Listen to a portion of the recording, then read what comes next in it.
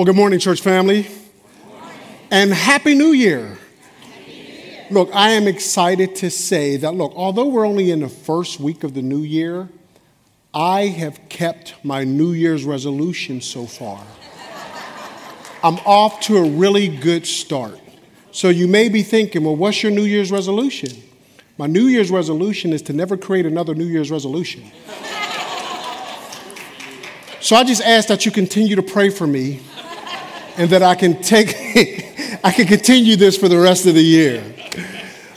I am Ross Owens. I'm one of the pastors here at Allegheny Center Alliance Church, and I am excited to bring you God's Word this weekend as we do kick off a new sermon series titled Justice for All. Now, during this time, we are going to cover various aspects of what justice means in the Bible. And for example, like Pastor Blaine previously stated, next week our lead pastor, Alan Hanna, will cover justice for the oppressed. And then the following weekend, we'll cover justice for the overlooked. And to close our series, we've actually invited Executive Director from Light of Life Ministries, Jarrell Gilliam, and he's going to cover justice for the outcast. Now, given his ministry to those without a home, Pastor Allen thought it would be a great topic to wrap up our series. But to kick things off, I am going to focus on justice as the character of God. But first, let me say this. Anytime we approach God's Word, we must distinguish biblical truth from cultural trends and ideologies. I personally have been guilty of opening up the Word of God, reading it, and thinking, what does this mean for me, and how should I apply it? But the reality is, the question really is, what does God mean, and how does He want me to apply it? See, simply shifting that focus from me to God helps me look at both my life and today's culture through the lens of Scripture and not look at Scripture through the lens of culture and my personal experiences. So during this message and our series on justice, you will hear words and biblical principles that have been hijacked by culture and our personal predispositions. And if we're not okay to understand what God means and how He wants us to apply His Word, we'll end up substituting biblical revelation from cultural relativism. So as we dive into God's Word, I encourage you to pay close attention to your emotions when certain words and biblical principles arrive, so to make sure that your interpretation and application of them derives from God's timeless truths and not our ever-changing culture. So, church family, let's pray. Heavenly Father, we thank you so much for this opportunity to freely come and worship, to learn, and to pray. We never want to take for granted, Lord, that there are people who risk their lives to do what we freely can do. It is a blessing to come into the house of the Lord. And God, as I deliver your word, I first ask that you forgive me for any sin I may have committed. Lord, I try to get it right, but I know for a fact that I mess up sometimes, but I thank you for your grace. And Lord, I ask that as your word goes forward, that your Holy Spirit goes before me and touch each person here on the north side, at our Homestead campus, and even those that are watching online. Begin to cultivate our hearts to be good soil, so that as your word lands, it will grow. So, Heavenly Father, I pray for a fresh anointing from you. I pray that lives will be changed, hearts will be reshaped, and people will grow closer to you. And I pray all this in Jesus' name, amen. So as we study justice being a characteristic of God, I'm going to do my best to answer the following 4 questions. And they are, number 1, how should we understand the idea of justice from a biblical perspective? Number 2, how should we define biblical justice? Number 3, how did Jesus apply biblical justice? And number 4, how should we as a body of believers apply biblical justice? So let's look at question number 1. How should we understand the idea of justice from a biblical perspective? Well, we must accept the fact that God is just, which means everything that he does is right and it's fair. See, it's that understanding that God is perfect and he doesn't make mistakes, and he is just in distributing both rewards, and he's equally as just in distributing punishment. Now, I like the way that A.W. Tozer puts this as he adds to this explanation of God being just by saying, justice is not something that God has, but justice is something that God is. And what Tozer is saying is that God doesn't develop into someone who is just over time, and he isn't just on certain occasions. However, justice isn't something either that is external to him. It's actually one of his characteristics. So when God exercises justice, he's not doing so to conform to some outside criteria, some outside principle, or a standard that was imposed on him by someone or something else. His perfect law derives from his perfect nature. Therefore, we can all say with certainty that he is just in all his ways. So how should we understand the idea of justice from a biblical perspective? It's these 3 things. First, God is just, and justice is a part of his character. God is always just and cannot be unjust. And finally, God defines and sets the standard for justice. So the key takeaway to this first question is this: justice begins and justice ends with God. It's nothing imposed on him. It's not anything he has to learn. He doesn't go to justice class to figure out how to be just. He is just because he is God. Now, this brings us to our next question, question number 2. So how should we then define biblical justice? Well, biblical justice in its simplest form means to set things right. See, it's the concept of making right what was made wrong. But in his book, Generous Justice, Tim Keller provides a more thorough biblical understanding of justice by looking at the original Hebrew word mishpat, which means to treat people fairly. See, it's the idea that anyone who does something illegal or morally wrong, they should be treated with the same standard as everyone else.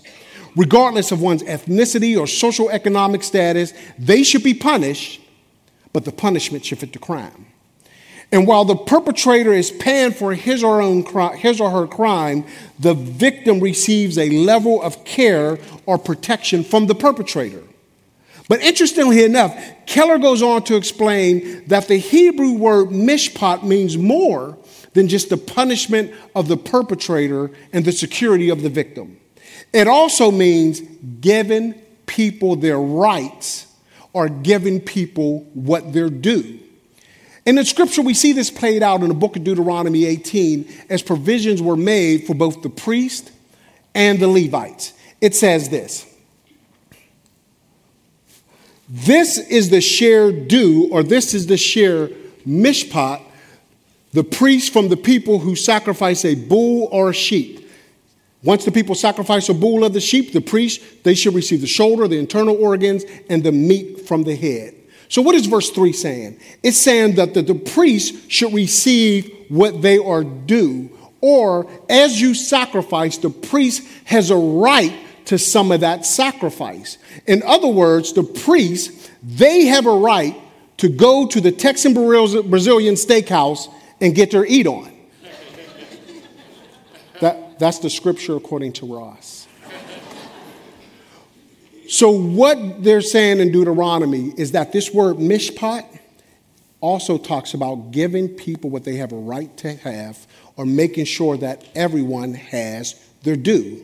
So with that in mind, let's talk about a definition for the word mishpat. It means this. It means giving people what they're due, whether it's providing punishment, protection, or care. It's punishment for those that who do wrong, protection for those who were wronged, and care for everyone because they have a right to be cared for. But interestingly enough, it doesn't stop there.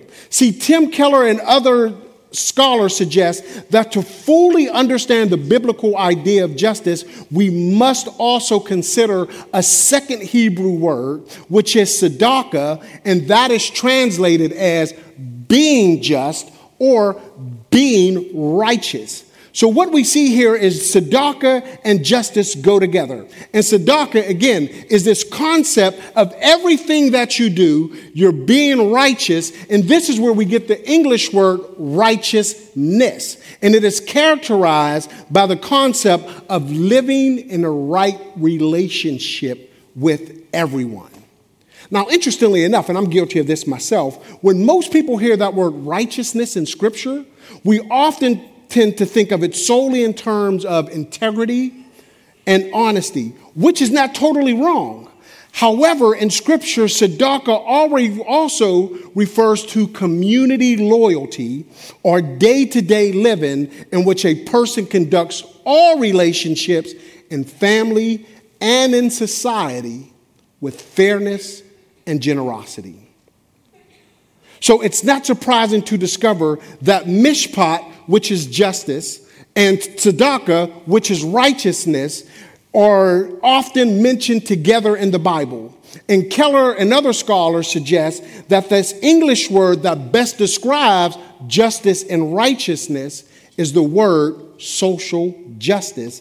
And in Scripture, these two words are mentioned together over 30 separate times. For example, in the Old Testament, we see in Jeremiah 22, it says, "Does it make you a king to have more and more cedar? Did not your father have food or drink? He did what was right and just, so all went well with him." Then we see in Jeremiah 23, it says, "The days are coming, declares the Lord, when I will raise up for David a righteous branch, a king who will reign wisely and do what is right and just in the land." We go on to the book of Ezekiel 33, and it says, "And if a wicked person turns away from their wickedness and does what is right and just, they will live by doing so." And in the book of Isaiah 33, it says, "The Lord is exalted, for he dwells on high. He will fill Zion with his justice and his righteousness." So what we see throughout the Old Testament is this theme of just treatment among everyone in society, and it is consistently played out in the Old Testament. See, over and over again, God reminds his people that community loyalty is more important than religious practices.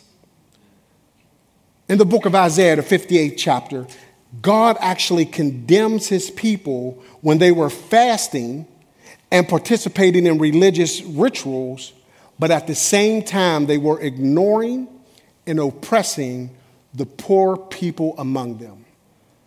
Isaiah 58 says this, "Is this not the fast which I chose, to loosen the bonds of the wickedness, to undo the bands of the yoke, and to let the oppressed go free, and to break every yoke? Is it not to divide your bread with the hungry and bring the homeless poor into the house? When you see them naked, you didn't cover them, and not hide yourself from your own flesh." The bottom line is this: justice and righteousness has social implications. And God is more concerned about how you treat others than he is on how often we take communion, how much we give, how well we can sing, and how many times we say amen. And this leads me to believe that as a believer, anytime that I willfully ignore the poor, the oppressed, and the marginalized, I'm doing an injustice to God and to society. So how should we define biblical justice? It's defined as this. Biblical justice is creating and shaping social conditions so that every community member can flourish. And these conditions are fairness in how laws are applied to the perpetrator and the victim. And it's also fairness in providing opportunity for everyone in society to flourish regardless of their ethnicity, their politics, their social economic status, or their beliefs. Church family, biblical justice involves the shaping of individual hearts and societal structures into the image of God's righteousness and justice. And its goal is to make sure every member of a community truly flourishes. And for people to flourish doesn't mean that you accept everything they say or do, but it does mean you treat everyone in society with both dignity and respect. So let's stop right there. This is an awesome time for us to really check our emotions. I know hearing words like justice and social justice means different things to different people. Some people are encouraged, but other people may be discouraged, and some people are probably ready to walk out the church. Why? Because the enemy has done a great job of redefining these biblical truths so that when we hear words like justice, when we hear words like social justice, some people become defensive and enraged instead of being encouraged. See, a just society where everyone flourishes, that's founded upon biblical truth, is something that we as believers should all be excited about. Why? Because accepting this principle and living it out serves as a continuous reminder of how God's grace through his son Jesus Christ changed us. Which is why this next question is so important. Question 3 is this: how did Jesus apply biblical justice? So in the New Testament, Jesus actually demonstrates those Old Testament instructions by describing a kingdom of God ruled by one commandment, which is to love God and love your neighbor as yourself. For example, we see in the book of Matthew in chapter 19, Jesus tells a rich young ruler that if he really wanted to be rich, to sell everything that he has and give it to the poor. Now look, bruh, I struggle with that one. It's one thing for God to say, everything that you have, your couch, your living room, your TV, take that and give it to the poor. Because the understanding is, well, I'll just go out and buy something else. So it's easy to give what's already used to someone else. But God told this man, take everything that you have, your TV, your couch, your living room set, take it and go sell it, and then take the currency and then give that currency to someone else. Bruh. I'm like, Lord, we got to talk. God challenges us to prioritize these earthly things with his godly commandments. And so a commandment like this, I know for me personally, I would struggle with. So I look at this scripture here and I say, thank God I wasn't living back then and Lord didn't tell me that.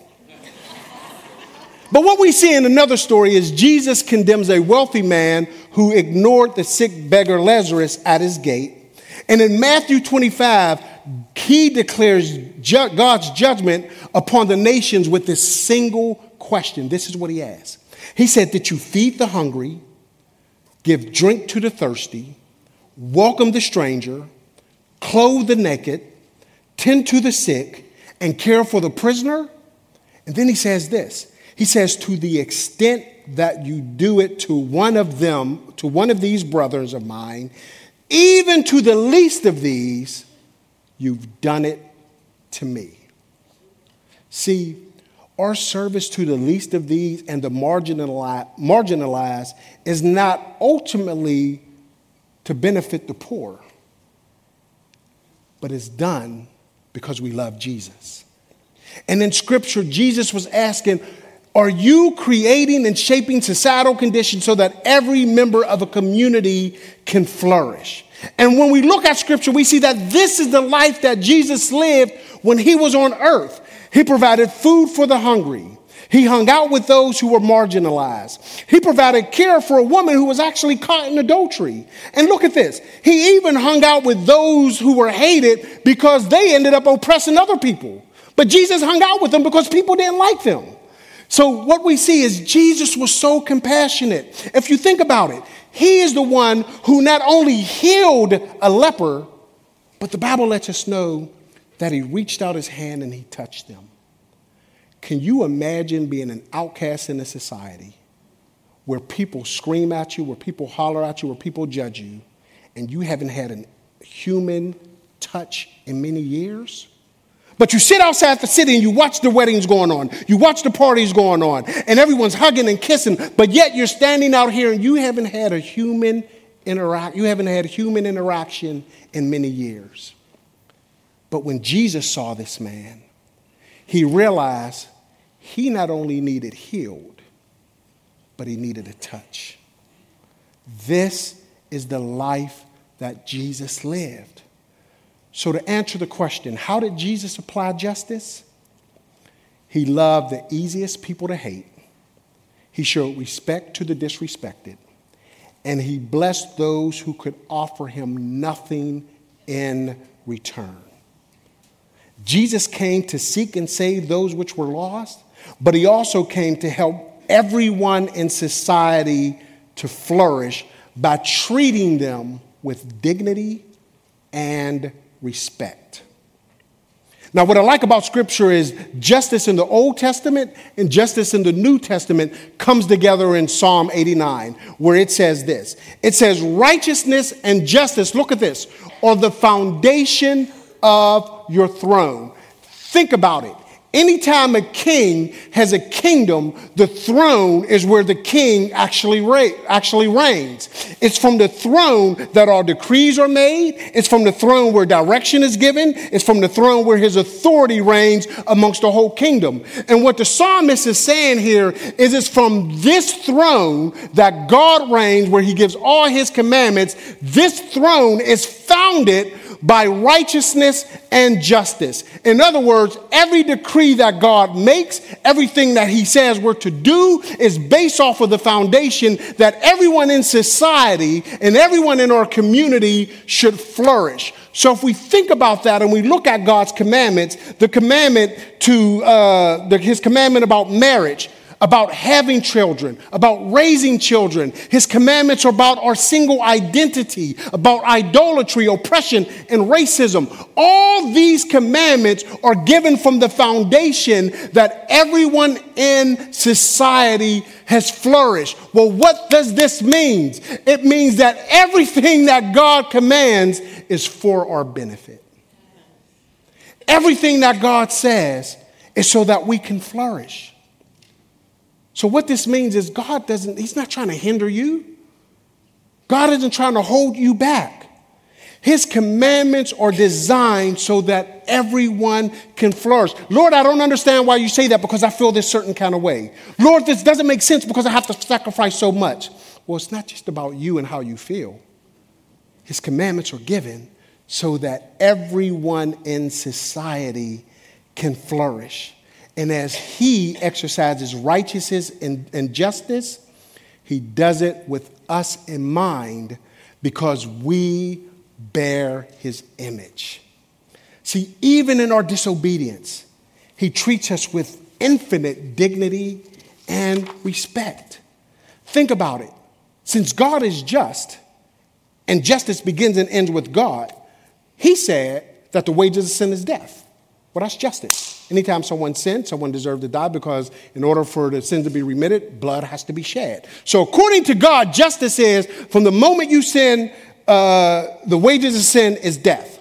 So if we look at when Adam and Eve sinned, God had every right to remove them from the face of the earth.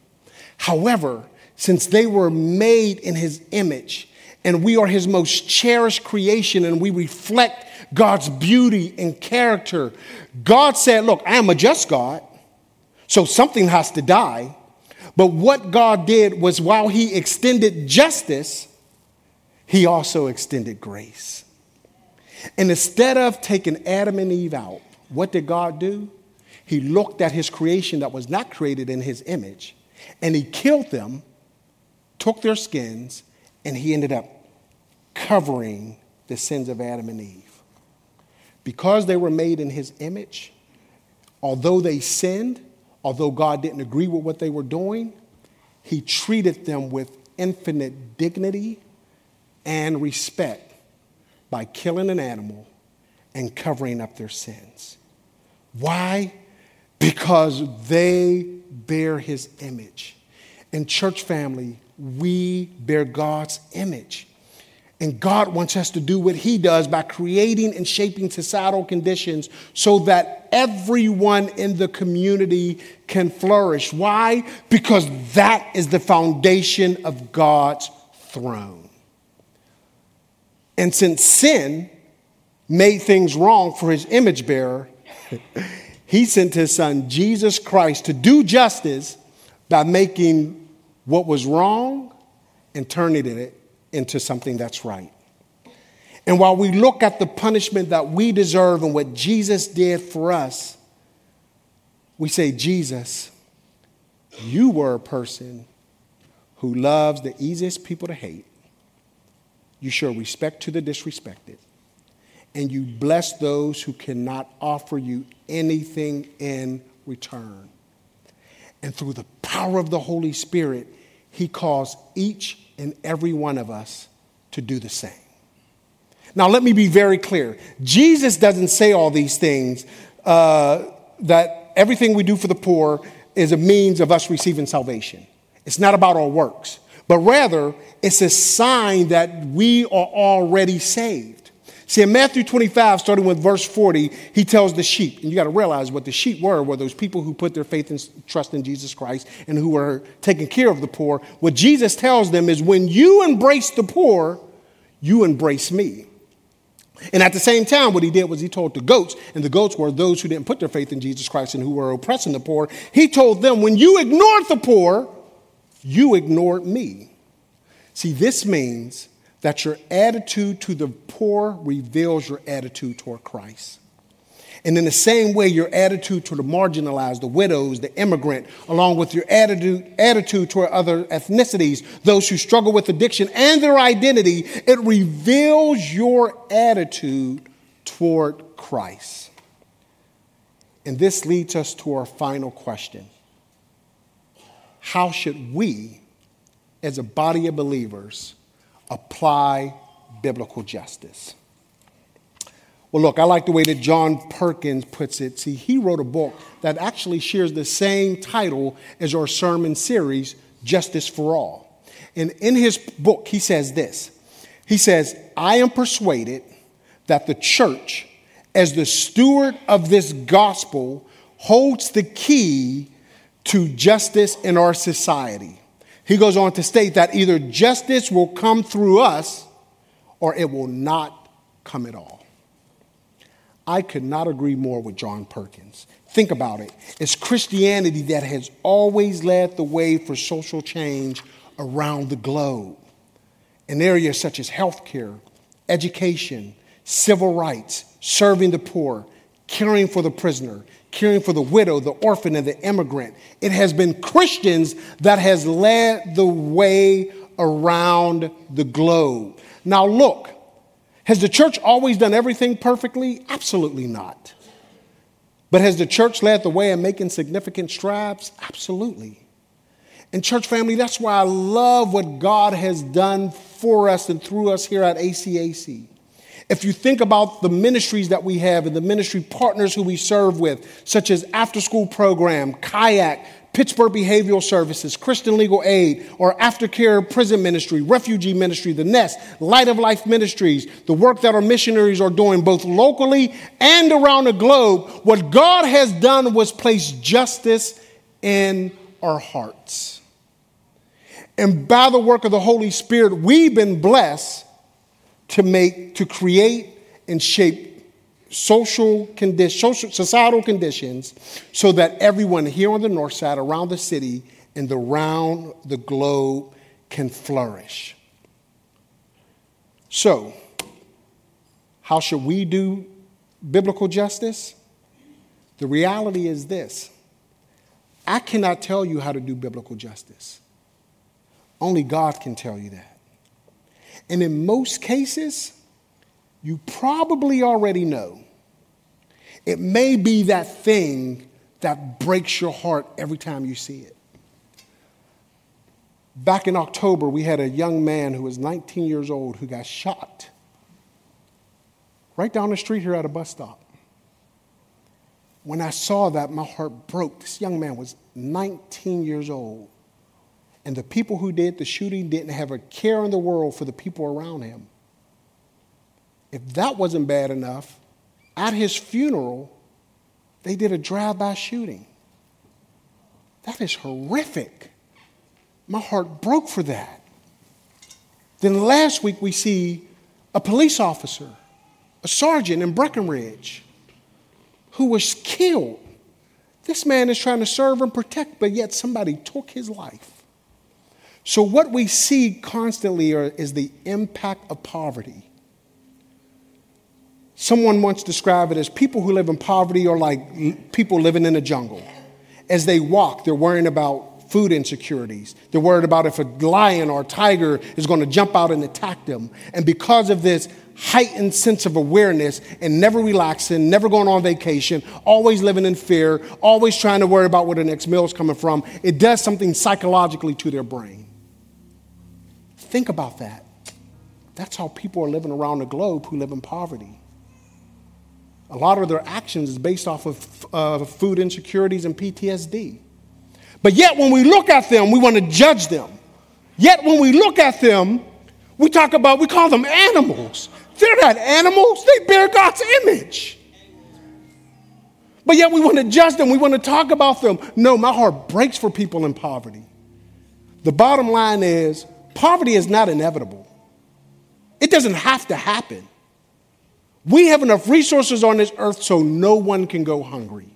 We have enough resources on this earth so everyone can have a home, everyone can have food, everyone can get an education. So poverty is not inevitable. We have not changed societal conditions so that everyone can flourish. So when we see those things, my heart breaks. So what breaks your heart?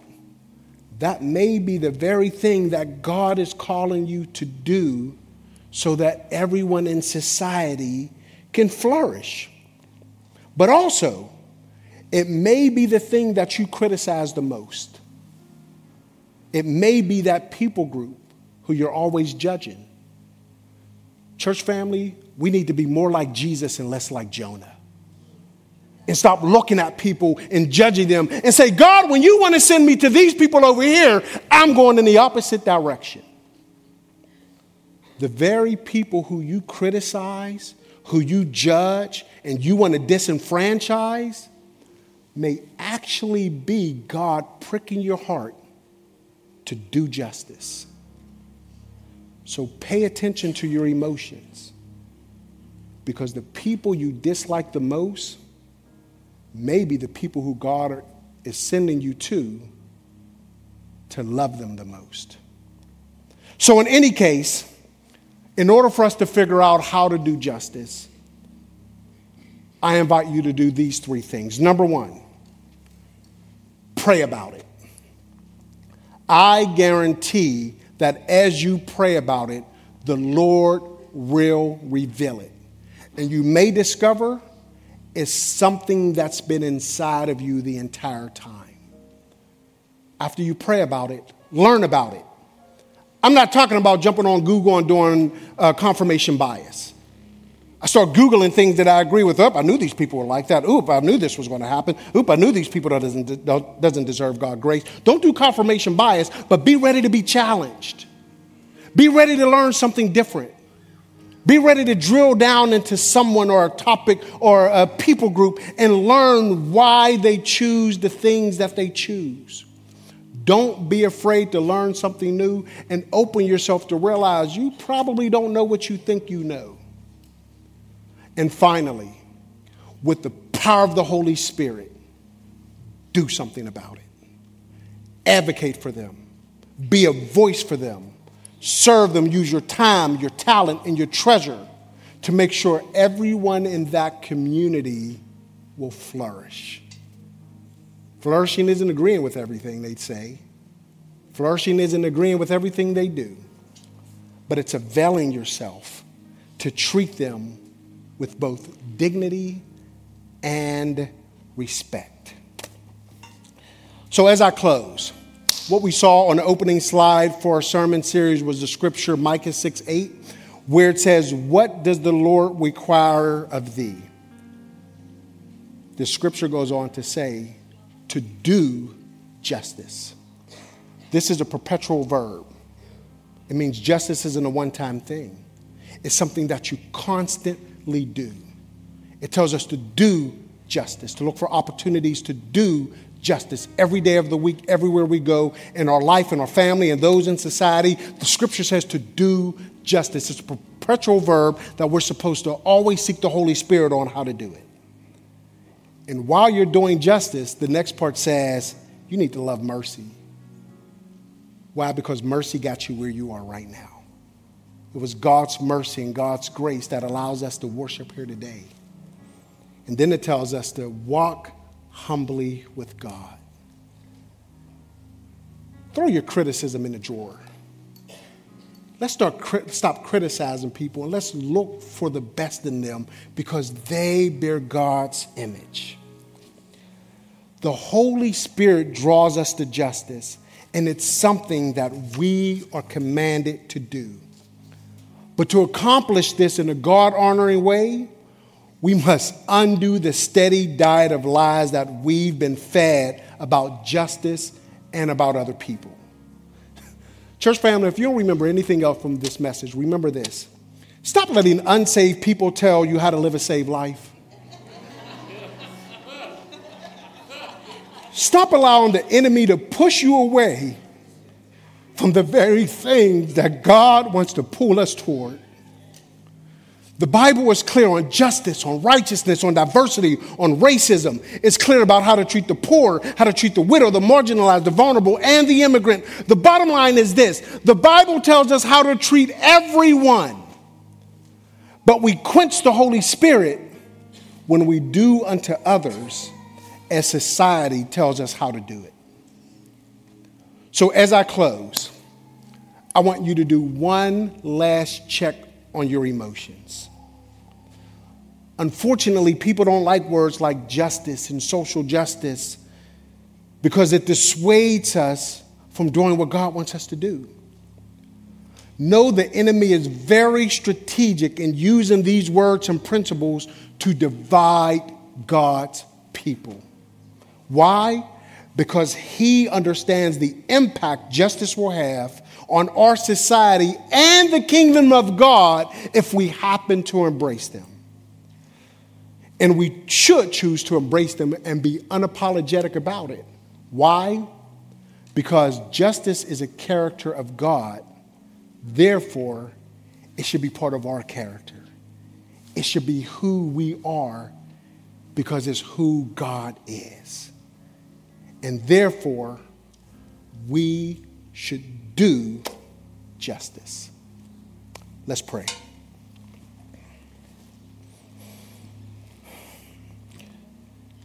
Well, Heavenly Father, we do thank you that you sent your Son, our Savior, to do justice. God, we thank you that he took the punishment that we deserve as an example of justice and mercy, walking side by side. God, we thank you so much that you have filled us with your Holy Spirit And now we have the obligation and privilege to do justice and to love mercy and walk humbly with our God. But we can't do it without you. God, we ask that you change our hearts. We ask that you move us into repentance for the way we treated certain people, for the things we said, and for those who we criticized. Give us the power to repent, but then walk boldly in your grace. God, I'm excited to see what you're going to continue to do through this body of believers, through this church, here on the north side and around the globe. But in order to accomplish what you have called us to do, we need to humble ourselves.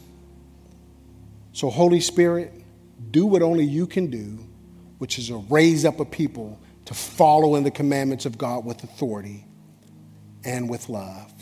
And I pray all this in Jesus' name. Amen. Well, church family, please stand for the benediction.